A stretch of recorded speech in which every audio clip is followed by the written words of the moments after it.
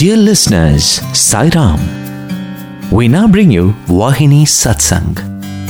Today's episode was first aired on the 2nd November 2017 as part of Thursday live programs on Asia stream of Radio Sai. This program was hosted by Bishu and Sai Prakash of Team Radio Sai.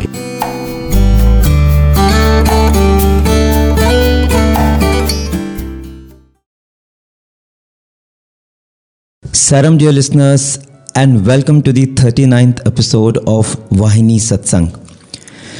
We are in the 13th chapter of Prema Vahini, and like in the last 3 episodes of this program, today too, by Bhagawan's grace, we have with us Professor Venkatraman. We also have Brother Aman Javeri, a research scholar from the Department of Management Studies, Prasanthi Nilayam campus of Bhagawan's University. And we are going to discuss today the last segment of the 13th chapter of Prema Vahini, and this is all about education and character development, which Professor Venkatraman is very passionate about. In the previous segment, Bhagawan talked about how ancient knowledge and wisdom of India is being neglected by the current generation, and for 2 successive weeks, Professor Venkatraman shared how it all boils down to we doing our duty well. And he explained the 5 forms of duty and the 3 aspects of it in great detail. So if you have missed the previous episodes, you can anytime download from our website and listen at your convenience. And of course, do send us your feedback. So with prayers at his lotus feet, let's begin this session where we will discuss the last few paragraphs of chapter 13 of Prema Vahini.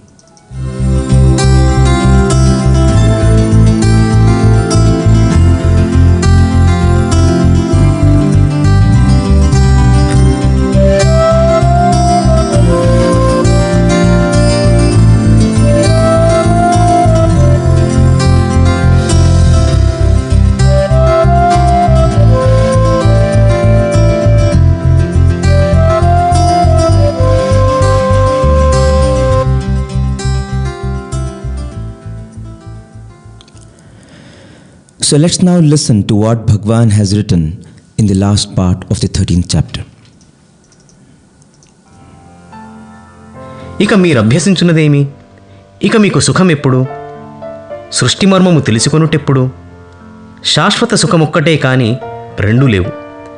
దానిపైననే దృష్టి పెట్టుడు. ఉపనిషద్ విద్యలను అభ్యసించుడు. కష్ట సుఖాలలో ఉన్నను జీవితాధార విద్యలను అభ్యసించుచుండినను దృష్టి మాత్రం బ్రహ్మపై నుంచుడు. సుగుణముల అభివృద్ధిని తర్ఫీదు చేయక తెలివి మాత్రం అభివృద్ధి చేయు నేటి విద్యలు లోక కళ్యాణమునకే హానికరం. ఇట్టి సద్గుణములపై నేటి బాలురకు బిగువు లేకుండుటకు ప్రస్తుత విద్యా విధానమున ఆధ్యాత్మిక సద్బోధనలు లేకుండిటే కారణం. బాలురు కాని బాలికలు కాని స్త్రీలు కాని పురుషులు కాని పవిత్రమైన బలమైన అందమైన శీలమును పాడు చేయని విద్యనే అలవర్చుకునవలెను. అట్టి విద్యయే విద్య కాని ఎక్కడెక్కడో ఉన్న అన్ని రకాల సంగతులను తీసుకుని వచ్చి విద్యార్థుల బుర్రలలో చేర్చుకొనుట కాదు. మానవులలో ఉండు ప్రత్యేక గుణ విశేషములకు పరిపూర్ణ వికాసం కలిగించు పద్ధతియే ఆధ్యాత్మిక విద్య. What will confer peace and well-being for mankind is the message of the sages and seers, not anything else. Even as one picks up various knowledge and skills to earn one's livelihood and goes through the vicissitudes of life, one's vision must be focused on the Lord. Permanent happiness is one, not two, and can be secured through the study of the Upanishads. The present education that seeks to improve one's intelligence but not the growth of virtues is detrimental for the welfare of mankind. If the children of today do not take to cultivating virtues, it is because the current educational system is bereft of spiritual instruction. Be it men, women or children, all must strive to imbibe that knowledge which will contribute to a strong, beautiful and virtuous character. This alone is knowledge, not all and sundry information gathered from all sources and crammed into the heads of the students. Spiritual knowledge is that methodology which enables the complete blossoming of the unique qualities inherent in man. Of course, as I listen to what Bhagawan has written, there are a couple of questions in my mind, but I would first want Aman to ask or comment on it, because you have just returned from your vacations and you have seen the world, had a little bit taste of how the world is outside. And here, one of the things that Swami mentions is, as you go through the vicissitudes of life, you have to remain focused on God. That is something that on which I would also want Professor Venkataraman to dwell on. But first, what are your comments and anything that you would want more clarifications on what Bhagavan has written? Well, I think something that somehow gets built into students in Swami's institution. I'm just reminded of one incident that happened a couple of years back, which will maybe it's a small example of how virtues get built into Swami students. I had gone to one of the organizations to collect my PhD data, and the chairman of that company didn't know about Swami. And when he came to know that I am from Satya University, he asked me, is this the same Sai Baba who gives chains and rings to people? So I was a little surprised, but nevertheless I told him, yes, of course, but it's not about chains and rings, it's much more. So he spent the next 3 days, and every day he used to call me to his office, and he used to spend a lot of time with me, and he used to ask me about Swami, about Prasanthi Nilayam, about our college, etc., etc. So on the third day, what happened was, one day before I was supposed to leave, he said, "Can you speak about Sai Baba to my people?" Oh, wow. And I was a little surprised, and I told him, "Sir, what if they don't appreciate Baba's philosophy?" And he said, "If they don't appreciate Swami's philosophy, then they don't have a place in my organization." Oh my God. I was quite surprised, because I felt that he has got more conviction in Swami than I had. But the interesting part was, I did get a chance to speak about Swami, and I shared a little bit whatever I have learned at Swami's Lotus Feet. After the talk was over, and he invited me home for dinner, he asked me, "What is your fees for the talk that you have given?" So I was quite surprised, and I told him, "Sir, fees for what?" And he said, "See, every other Saturday we have these sessions on leadership, and whoever comes, I pay them money. And typically I would pay anything between 50,000 to 1 lakh rupees for one talk. So you can tell me what your fees is." Which is that company? Can you give me that? So I told him, "Sir, actually I have never thought about money, and whatever I have shared today is given to me free of cost. Why would I even think of charging money for this?" I mean, it was such an alien concept for me. He got so surprised, he called his wife, and he said, see this boy, he has given a 2-hour talk, question answers, and he's not even asking money." And then he told me, "Are you really serious? Or look, I'm already impressed with you, so you don't need to do all this to, create further impression." And then I told him, "No, sir, I'm very serious. Whatever I shared with you is what is passed on from generations in our Indian culture and society. It's from the sages, and it's from my teacher, my guru, and I will never even think of asking money." And when this incident happened, I came back and I was sharing with some of my colleagues here that some of the things that we take for granted in Swami's institution, because of the upbringing that we have had, it is so alien to people outside. Yes. And I just felt at that time that all the virtues and everything that we talk about, somehow they get built into us. I don't know how it happens. I mean, if I would have figured it out, it would have been great. But I really am very surprised. And then such things happen several times. So yes, that's true. Being born and bred in Swami's institution, in Swami's environment, it does build in a lot of things in us, which I think we would probably never get anywhere in the whole universe. Wow. Fantastic. Well, sometime back I was talking to some youngsters, and this youngster, actually it was a Skype call from the US, and so this teenager, she said that, we learn a lot of things in the Balvikas, in the SSB classes, and so when we are in that kind of an environment, it is okay, we practice all that. at home, and if you go to Prasanthi Nilayam, we observe all the discipline and everything, but the school environment and the outside environment is so different. Nobody really resonates with all these kind of things that we learn here. And if we want to really practice all this, then we become the odd person out there, and it's so difficult. We can't really be the student that the Balvikas teaches us to be. It's very difficult to be. And I was just other day reading, there is this term which has now become part of Oxford Dictionary. It's called FOMO. Have you heard of it? No. So it's called the fear of missing out. Oh, okay. So now you have this tendency where it's a persuasive apprehension that somebody else like me is having some rewarding experience from which I am absent. So, and that's the reason why you always want to be connected, and you always want to keep knowing what others are doing, and you want to do the things that others are doing, which social media also sort of makes you do.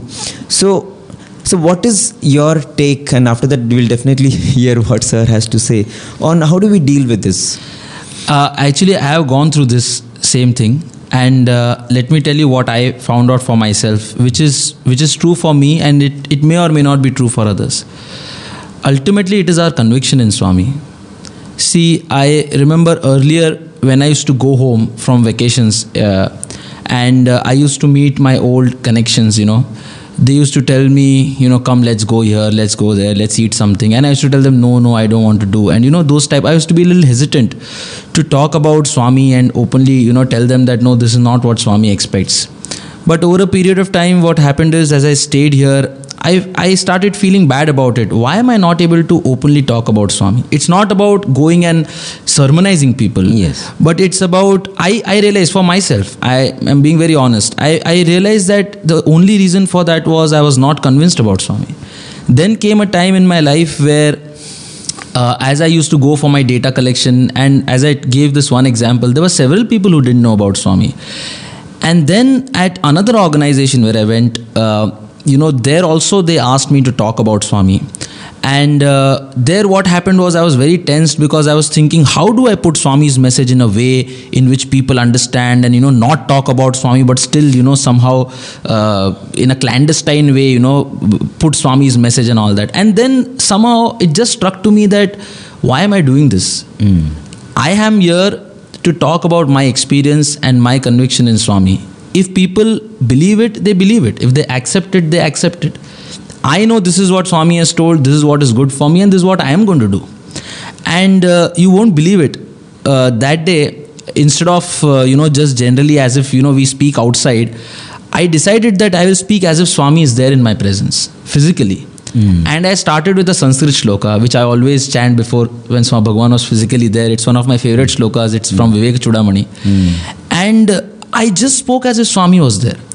And to my surprise, I realized that I was unnecessarily perturbed that people will not listen about Swami, they will not accept Swami. In fact, people were so open to receiving Swami's message. They were so, they were so open, they were so convinced about what Swami stands for. And I really, that was a moment of introspection for me, that, all this while I used to think, no, let me not talk so much about Swami, let me just, package in such a way that, it is convenient for people. Let me not behave in ways where people come to know that I am Swami's students. This happened several years ago, but I think that was a watershed moment for me personally in my life. That was a time when I broke away from these inhibitions, which I feel are not right, which are not good for us. Yes. We have to be convinced that what Swami has said. Swami has said you should be afraid of speaking about adharma, not about dharma.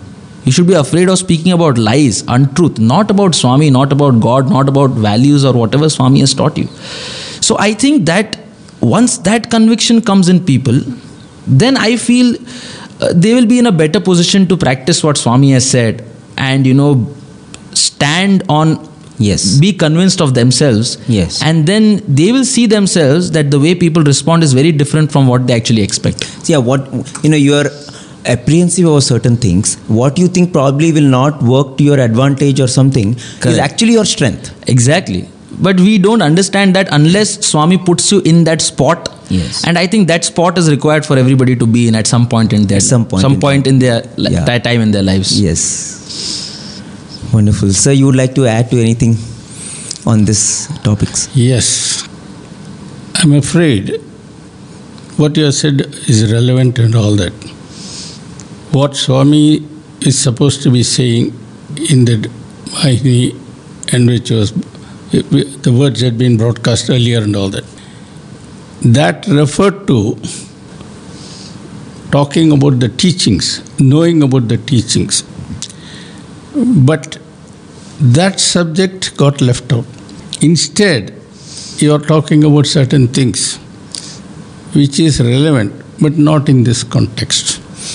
So we must first train ourselves in this business.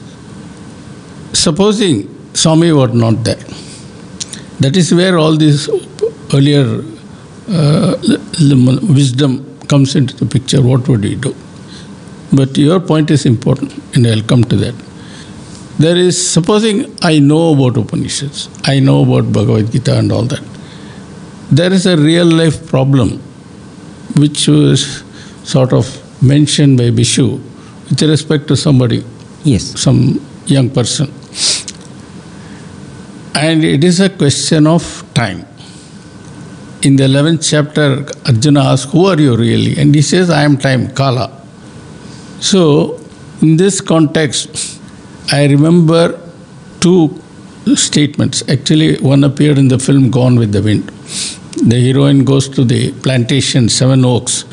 On one side, there is the board, Seven Oaks. On the other side, time is the stuff life is made of. That means time waste is life waste. Today, we have been pushed into a corner by social forces so that we don't have much time for ourselves. And it turns out that we have sort of given our own excuses to not make time available for anything, let alone this kind of thing. And thanks to the this cell, now that is taking away our time. Did anybody tell you that the Upanishads talk about self or something like that? But we have come to make use of it and blame that thing. Correct. So I am not going to find fault. And in that situation, if you live in that ambience, it becomes very difficult to talk about these things and all that. The only way you do is, instead of going and giving talks, first, do I know what is being taught? Do I know why it is important? Can I explain this to the people? That has a validity. Some years ago, when I was junketing, quote unquote, I went to a certain country and I was asked to speak in a very prestigious institution. I won't mention them. And they asked me what is the topic, and I said this is it. It was sort of taking Swami to somewhere. And I arrived after a long journey of 10 hours or so. I had not eaten anything because what they serve in the plane is not fit even for donkeys or dogs. Anyway, that's all non-Western stuff. I had not bathed and all that.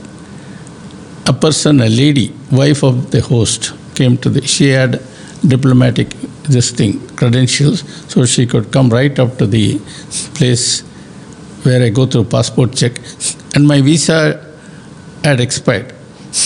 So she got me a 3-day extension. And then on the way she said, Uncle, your talk is not tomorrow, it is today. In 3 hours, 2.5 hours from now. Oh. I said, nobody told me. No, we sent in, what is that called, Google Hangout or, I don't know, Hang-in, whatever it is. Hangout. Nobody told me. This is the first time hearing. And second thing she said, you are not supposed to talk about Swami. That's all, 2 bombs. I said one was not enough. I said, okay. I said, I will go and have a bath, shave, etc. Then she said, you must eat something. I said, make some upma. And gave me some sheets of paper. That's all I said. So all my slides, etc., I kept aside. And I wrote down a few points. I don't know what I gave as the title. I started not by saying a word about Swami. I just kept on talking about Gandhiji and all that at some point, which is a very popular chord to play everywhere, safe. And then, along the way, I talked about the atom bomb, the state of the country, and what we need, why we need peace, etc., etc. I mentioned Gandhi and partition. And I talked about education, importance of education. I say, by the way, I have been working with the Sathya Sai Institute of Higher Learning, which is established by Sri Sathya Sai Baba of India, and it's a free education. Why it is important? Heavens did not come down. He talked about his water projects. Heavens did not come down. And then it went on. Then they asked questions. They talked about friction between India and Pakistan. I said, look, there was partition in 1947. It was mass murder by people on both sides who had become mentally deranged. Blood flowed like rivers. But if today you go to India or Pakistan and ask an 18-year-old college student what is most important for them, they don't care a damn about what happened in partition. They want jobs. So both countries. So if only the elders don't talk about the past and make a living out of it, we can have peace. They liked all those things. Okay. So I also said these banks, World Bank, Asian Development Bank, they give loans. It's a top-down approach, bureaucratic approach. Nobody asks the people below, what is it that they want? You give them what they want. So Sai Baba introduced bottom-up. The top-down and bottom-up go past each other.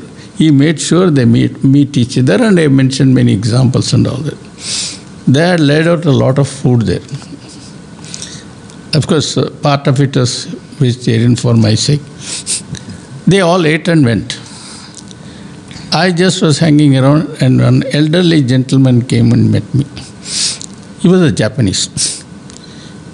And he was quite old. And he was a senior man in that institution. He said, I liked your talk very much. I have lived through World War II. I have seen the effect of the atom bomb and what devastation it causes. And he spent half an hour talking to me. So it is a question of not quoting the Upanishad, nothing, but wisdom in action. That is what it is. So the way I talked about Sai Baba in passing is, we can quote the scriptures. Devil is better than us in doing that. But what is the take-home lesson for me today? The real purpose of reference to the Upanishads and all that is, can I give some guideline to somebody? It happened to me just this morning. A certain gentleman, after experience in many places, came here. So he was put on the hold. He had not got his ID card and this and that. There was a lot of bureaucracy. So I told him, if you come here, you will be roasted alive. That is your okay. If you don't want that, no problem. You can go wherever you want. No, sir, this, that. I'm feeling upset, this, that. I said, nobody asked you. This is the way it is. I told him this all happened. No, for you I will work on it. I said, I don't for me and all that. I asked for your help to the trust office, and I said, he will help me. I am alone. I am not able to run around and do so many things. I know technology. I will go and solve those problems. But there is a lot of administrative navigation. This man has a lot of experience and all that. But it went into some labyrinth and it got lost there. So nothing is happening. I feel hurt. I have never been treated before. He said, it's all scraping your ego. No, sir, I am not ego and all that. And I said, left it at that. Finally, I found out what was happening. So I arranged, tomorrow you go and meet that man. That man will give you an ID card or something. What I am trying to say is, they imagine a world and they want that to happen. And that is not going to happen in this world. And therefore, how can I prepare them for that? That is the whole important thing. Now, therefore, whenever I read anything, I try to map it onto the real world. How do I explain it in terms of the real world? And that Swami has done in many places. So I must arm myself with that and go and talk to another person. And this becomes necessary because there are many people who trash Bhagavad Gita. For the simple reason Krishna talked about the Varna system. The Varna system should not be explained the way it is done in the Bhagavad Gita, in the sense he talks about Brahmins, Kshatriyas, Vaishyas and Sudras. That is a literal translation. So when people come to me, I just don't talk about Krishna. I said, look, in all societies, there was stratification. Initially, that came because of aptitude. Some became hunters, some went into farming, some went into other activities and so on and so forth, carpentry and all. And then it became what I would call hereditary. Even in England, you have ironsmith, Yes. the goldsmith. These are professional names. Yes. And that becomes the family name and so on. And they learnt at the feet of the father. And in India also it was the same. They made very good musical instruments. It was purely intuitive. They know what to do and all that. And the son will get thrashed, and by the time his father dies, he can take over. So this is the way knowledge was passed from generation to generation. But in all this process, there is always an aberration that comes into the picture. Some fellows want monopoly. So in the case of the Hindu society, the Brahmins wanted monopoly. Right. And that is why Buddha came as an antidote. So you know all that history. It happens in every society. Somebody becomes selfish. Some group It's not a becomes- question of selfish. Everybody is selfish. There is not a person who is without selfishness and self-interest. But the point is, he uses it to acquire power and control. It is the power. I don't care if X is selfish. But if he has the power to control me in every way, then that is dangerous. It comes through as tyrannical kings, tyrannical dictators. And even in a so-called democracy, it can happen. Yes. There is a judge named Brandeis. And since you did MBA, didn't you? Yes, sir. So you must listen to this. He wrote, he was a Supreme Court judge. A lot of things not right about him. But he did write one thing. Democracy and capitalism cannot coexist. If you have capitalism, you cannot have democracy. If you have democracy, capitalism has no place. Today, in all the countries, we want to have both. And sure enough, there is a lot of exploitation and all that. And then the other thing about Swami's teaching, which is very unique, is, and there I will stop so that we can carry the discussion. You talked about talking ill of adharma. Somewhere along the line, I noted down, don't talk about adharma. No, he said that why should you be afraid when you're talking only about dharma? No.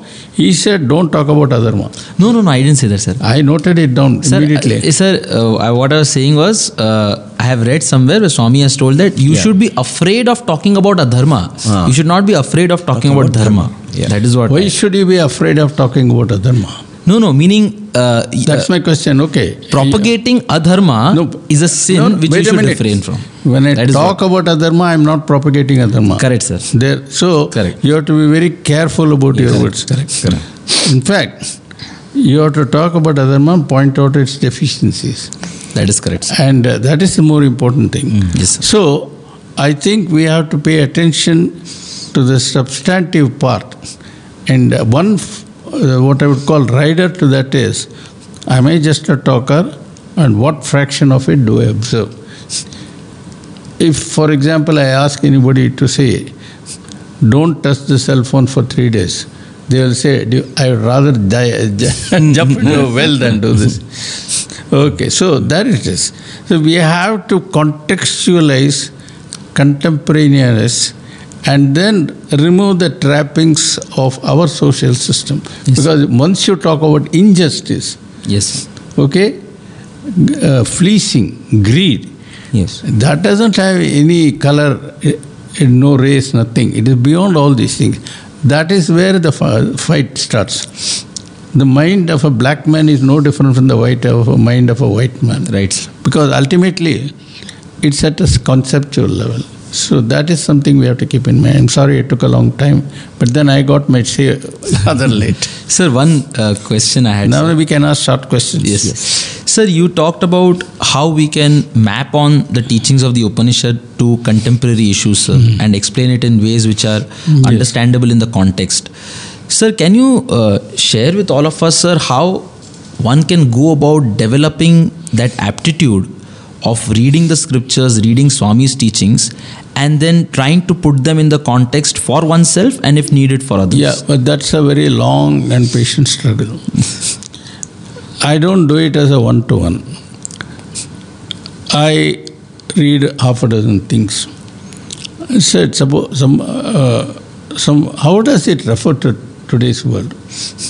There is a famous story about, it concerns a professor in the London School of Economics.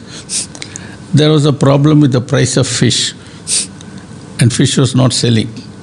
There was a dumping, and so the price of fish had gone down.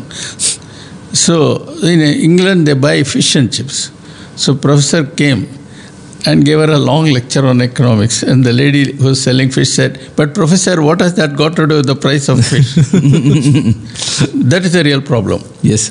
So I have to learn how to take something and give it in a context to somebody. That comes from teaching. And I learnt that for teaching, you must read a lot. And you must read 5 times more than what you have to teach. And there was one important sentence, the statement made by Richard Feynman, genius. And I never forgot it. He said, "You ain't understood anything unless you can teach that to a first-year student." And he said, "There's only one thing I cannot teach to a first-year student, and that is electron spin, because it comes from relativity. They have not studied relativity." So when I really give a talk, I imagine what are all the questions they can ask me. That is one thing. So that is problem solving. Second thing is, I always ask people, ask me questions. And to encourage them, I say, there are no stupid questions, there are only stupid answers.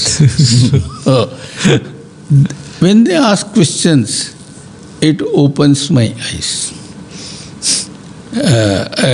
and thinking. And you do get caught in such situations. If you want, I can give one example. I went to a place where they had made my book, Conversation Between God and Man, as a textbook for study circles. So I was told all the devotees here are going to discuss your book. So I was supposed to answer questions. So the man who was conducting the discussion said, "Who wants to ask the first question?" So one lady put up her hand. And she said, "My question is this. If a man is very poor, his children are starving and are about to die, I don't think it's a crime if he goes and steals bread. What do you say?" He said. I said, "Is it your view about that it's not adharma or something else?" "No, that is my view." I said, "If it is your view, I cannot contest it. This is a free world. Anybody can say what they want. I can say this is right, you can say that's right. You can go on arguing till the cows come home, as the saying goes. However, if both of us agree that this law of dharma is not made by either you or me, but is ordained at a much higher level, then my job is to follow the rules and make sure I follow the rules properly. Your job also is to follow those rules properly. When we play a game, there are rules. We are supposed to follow rules. I mean, you are not supposed to cheat. These days, those things are also happening. But the principle is, there are rules laid down and you follow them. In the legal system, the rules are laid down by the Constitution and the laws of the land. Sometimes the laws of the land violate the Constitution and the court strikes it down. So, moment you say there is a dharma that is not laid down by me and you, both of us have the same rules. If you accept that, I can answer your question. So at least there was an understanding that. What rules are we playing by? There is a small incident which happened many, many years ago. Australia cricket team went to West Indies. On the way back, they decided to stop in New York for 2-3 days. And then they came to England and all that. At that time, Don Bradman was the captain of Australian team. So he said, it is wonderful to be in New York. Nobody recognizes you. You can walk anywhere you go. And just for sake of some fun, they decided to have a cricket match. And most of the players who were playing in America were from the West Indies. And a friendly match. This Bradman noticed something funny rather. Then he went to the umpire and said, the overs from one end seem to be longer than the overs over on the other end. He said, yes, that's true. He said, why? In Australia, you have 8 balls per over. In England, they have 6 balls per over. I don't know which rule you are playing. Those days, it was 8 balls per over. The same way, how do I know what rules are? The rules of dharma are invariant in time and space. They are not changeable. They are eternal laws. So I hope that clarifies something. So what is the answer you gave, sir? After the other person agreed on the common rule, what is the answer you gave, sir? I said, if my job is to follow dharma, if dharma is equal to God for me, if I say I will not steal, at some point of time God will come to my rescue. And there is something which I heard from Swami himself on one day in Trai. You want to hear that? Yes, sir. Yes. So in Trai, there was one military man. He was sitting there in uniform. It's against rules. You should not do that. Swami asked him to speak. He said, Swami, there is a lot of corruption, this, that, and all that. The bosses. Military, there's plenty of corruption. So Swami said some things. And he kept on saying, Swami said, talk to your boss and all. He said, Swami, you don't understand the military.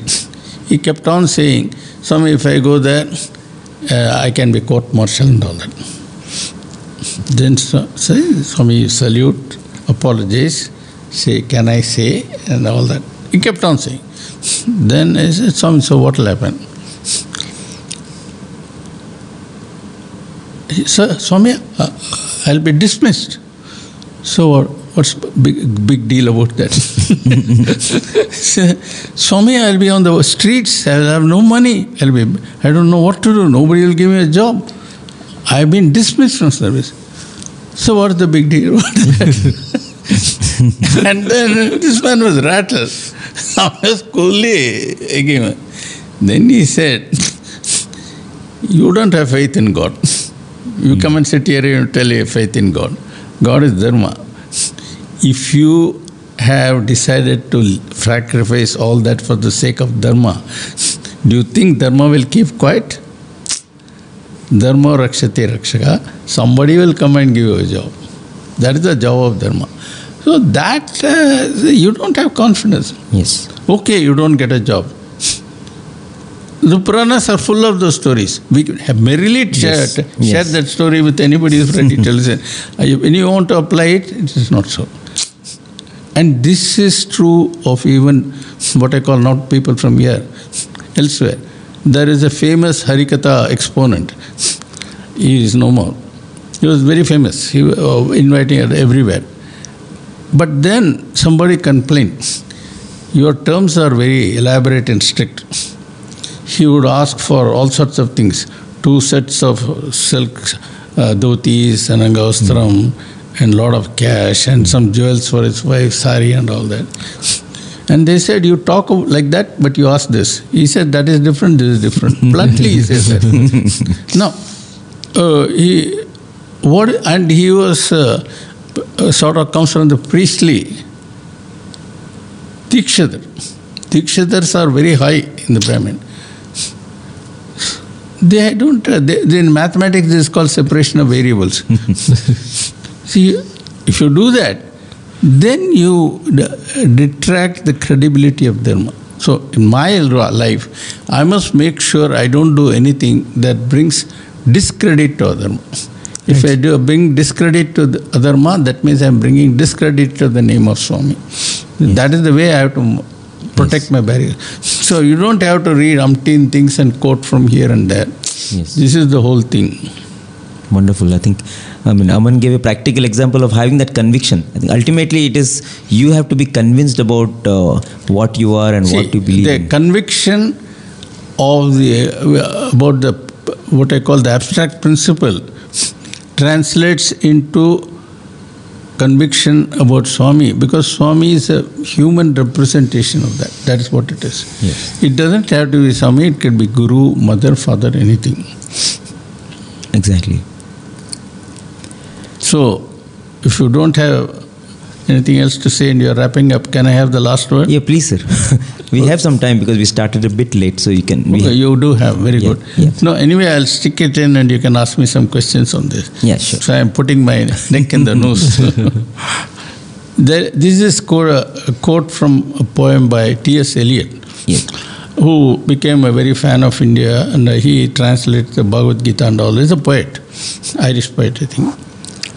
And in one poetry he says, where is the life we have lost in living? Where is the wisdom we have lost in knowledge? And where is the knowledge we have lost in information? And today we have lost information in bits and bytes.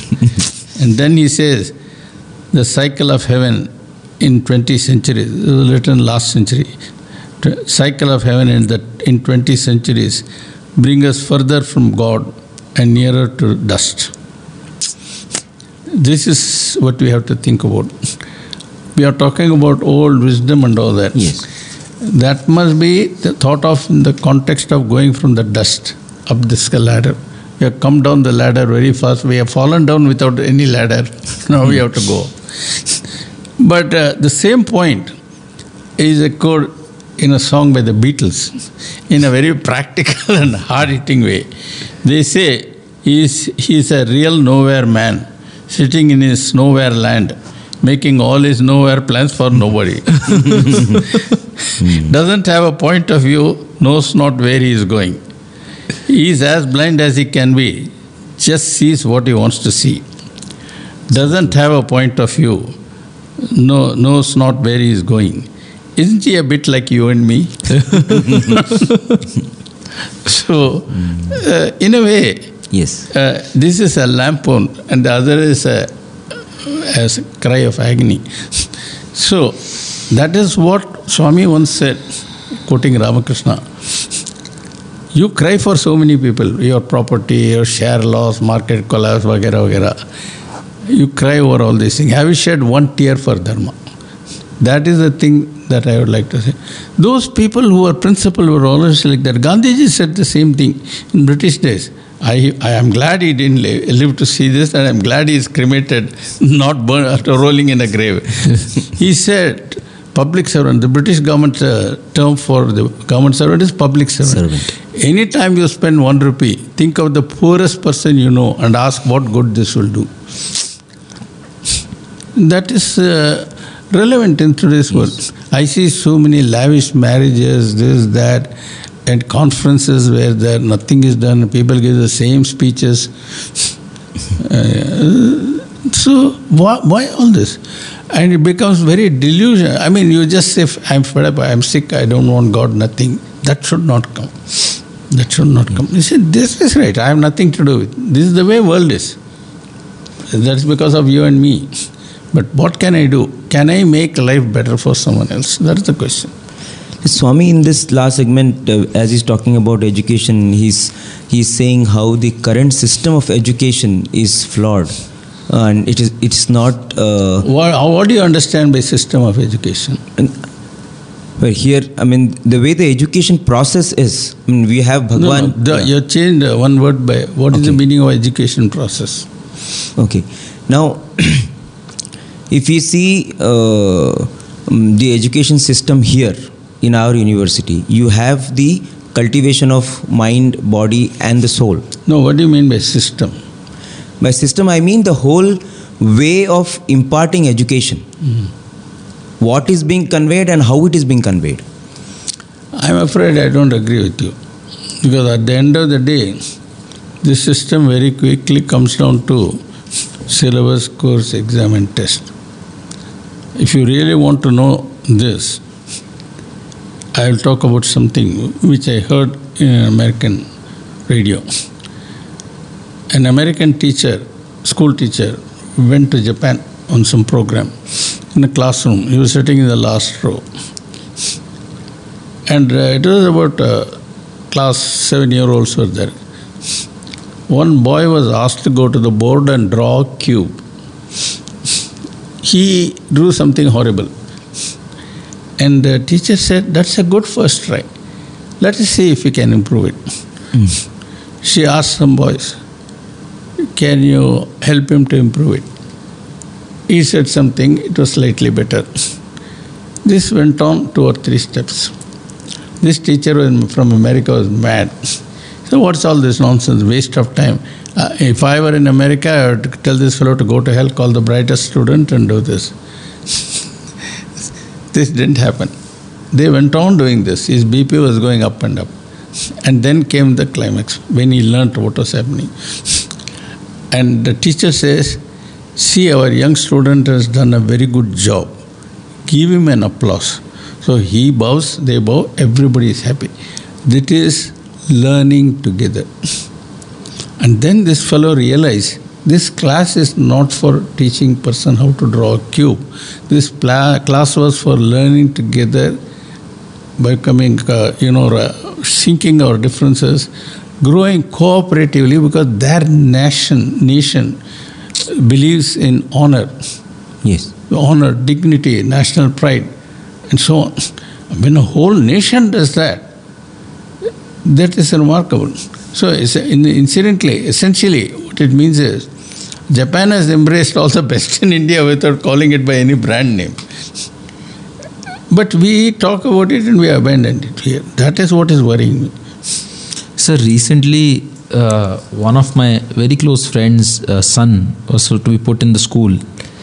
And, because we're talking about the education system and all that, something very worrying which he shared with me, he was not, of course, worried about it, was his fees for the first standard class is going to be 4.5 lakh rupees a year.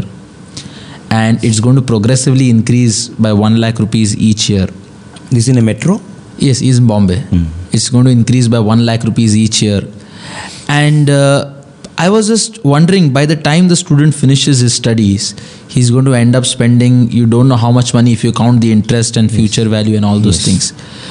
Also, he told me my friend's nephew is in that same school, and he was telling me that he uses a calculator which he has to buy a new one every year, and that calculator costs him around 20,000 rupees. I don't know what that is, because when I did my engineering, we used FX991 for all 4 years, which costed 1,500 rupees at that time. I had a slight rule with Sathya.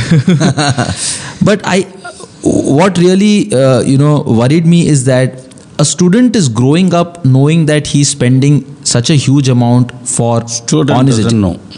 He will know, sir. By the time he finishes his education, naturally he will know. Yes. And I'm then, not too sure what's anyway go ahead. No, but then once he finishes his education, what is his focus going to be? Yes. It is naturally not going to be on, how do I follow dharma? It is obviously going to be on, my father has spent 1 crore on education, and how do I recover all that money and, put it back into the bank or whatever. But I will ask you to turn the page and look at other side. Right here and put up a thing. this school cannot admit everybody. It has gone into a lottery system. Isharama school also there are problems. A lot of people, the fellow who drives, he wants to give a better future. They go to small classes. But he cannot afford. Yes, sir. He gets a salary of 8,000 rupees per month. That's all. Period. Everything included. And then he has to spend 20,000 rupees on this. At the end of that, they come to school final. Where is the job? Everywhere it's like that. There are no jobs. There are no jobs for most of the things. It's happening in America. Either you do that job or do this job. Everybody flips burgers. How many people can do that? At least the previous government was giving food stamp. They say you go and earn. You can't earn. You are banned for various reasons, discrimination, this, that. So we are caught up with social forces which we cannot control. We become victims of what you call. This is a kind of what you call tyranny. There is an economic system, it favors the rich and all that. There was a lot of, one day I heard a radio talk, the TV show, NDTV. I normally don't listen, just out of curiosity. Pranav Rai was running the show, and all the fellows were there. Somebody said, why don't we import food? Country of 1.3 billion, if it goes to import food, they'll kill you with the prices, food prices. At least if I grow here, nobody can say I have to import. But that Americans tried with Japan, and there the national honor finally took over. They bought the food but didn't eat it. They kept it in corners. We'll eat only Japanese rice. That is national honor. So in the name of all this fair trade, all the capitalists get you by the throat. There's something even worse. This has nothing to do with money. In the old days, radio I used to listen regularly. There was a program called Spotlight. There was a very good journalist called Inder Malhotra, and he was talking to someone else who happened to be a doctor, pediatrician. You know, long before the child enters kindergarten, it goes to preschool. And before preschool, there's something like preschool. Yes. Then the mother has to go for interview and all that. And a 2-year-old child has to go through interview and all that. And his fellow said, I'm mad as hell. In a 2-year-old child, the brain has not fully developed. This child is going to have a nervous breakdown before it has a nervous system. And he said it with great anger. What sort of a demonical society we have created in terms of competition.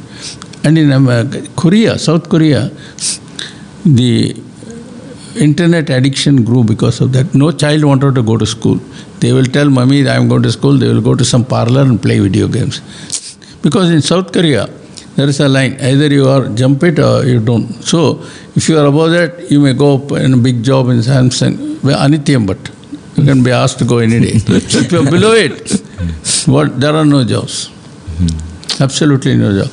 So, we have created something like this. But if you look at nature, there is an ecosystem. Everybody has a place. Snake has a place, frog has a place, tree has a place, monkey has a place. There is some what you call attrition and all that, but there is harmony in equilibrium. That's why Swami said nature is a great teacher. But we have thrown out nature. There is no nature. Wherever you go, there is only rubbish. Where is the nature? Our nature has become like rubbish as a result. So no, we don't have time to think. That's my worry. That's my deep worry. And this kind of stress, if you don't do this, you won't get a job. Should we be held to a ransom like that? I think that's why Swami is saying that the whole education system has to undergo some change. No, the point is, at the end of the thing, what is your object? I will produce a robot which will be hired by HDFC or something like that. So that becomes this thing. One thing where, at least in the old days, happened was that students who were near Swami, not all of them, when they went to certain places, they followed certain codes of conduct which made people, impress people. But at the end of the day, many devotee companies hire our people. They will give them 1/4 the salary they will give to IIM Ahmedabad. Openly. That fellow comes and plays the market card. If you don't give me, I go to your company. But I think that definitely... So, these people come, Swami, this, that. Swami's boys are very good. But Swami's boys are worth only so much. Then, what do you do? Somewhere we start wearing blinkers because it's convenient. That's all. That is a worrisome thing. But that is why he says, if you say, I don't care what you give me, you have put me in this situation so that I work for you. Yes. Because you are the ultimate boss. Yes. That is what Krishna says. Yes. He is my servant, I say. I am his boss, he doesn't know that. But you just say, Haji, and you do my work. Yes. I will redeem you. Makes it very clear. Mat karma krit. Yes. Work for me. Mat paramo. Thinking only of me. Yes. And do it with devotion. Mat bhakta. That is jam on the cake. Yes. Icing on the cake. Yes. Then you will come to me. He has made it very clear. So the way he has personalized the abstract God, the difference between Upanishads and Bhagavad Gita is, Upanishads leaves you with an abstract God. And then I can enter into all sorts of debates about that abstract God, which is done in plenty. About metaphysics, Spinoza's God, Spinoza's grand God, and all those things. But if I look at Swami in terms of prema, not what we call love, prema involves tyaga, sacrifice. Yes. Tyaga in eke amritatma. So that is what I have to learn. What is it I am ready to sacrifice? So we have to go out asking, what is it I am going to sacrifice? Yes. Is that okay with you? Yeah, I think plenty to think, and definitely... I kept quiet so that I could talk a lot at the end. There is also there are a few other things on this paragraph. Probably we'll continue next time because time is running out. So dear listeners, if you also have any questions, please feel free to write to us. As always, you can write to listener@radiosai.org. This is the 13th chapter of Prema Vahini. So please, if you have time, do open the pages of this beautiful treatise on Prema. And you might wonder, where is Prema? That's our job, to find out where is Prema. We ultimately will know that where there is not, Prema is there all over. And it is the first Vahini that Swami has written. So please do take time out to read and contemplate, and do share with us your comments and your inferences, your experiments in practicing these tenets written painstakingly by Swami. Thank you so much. We bring this session to an end, the day-long Thursday Live, and offer this at his lotus feet for this beautiful chance, for giving us this opportunity to ruminate on his teachings. Thank you so much. Sai Ram.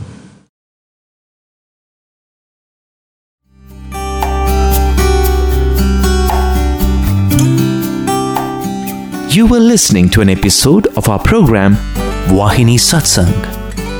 This episode was first aired on the 2nd November 2017 as part of Thursday Live from Prasanthi Nilayam on Asia stream of Radio Sai Global Harmony.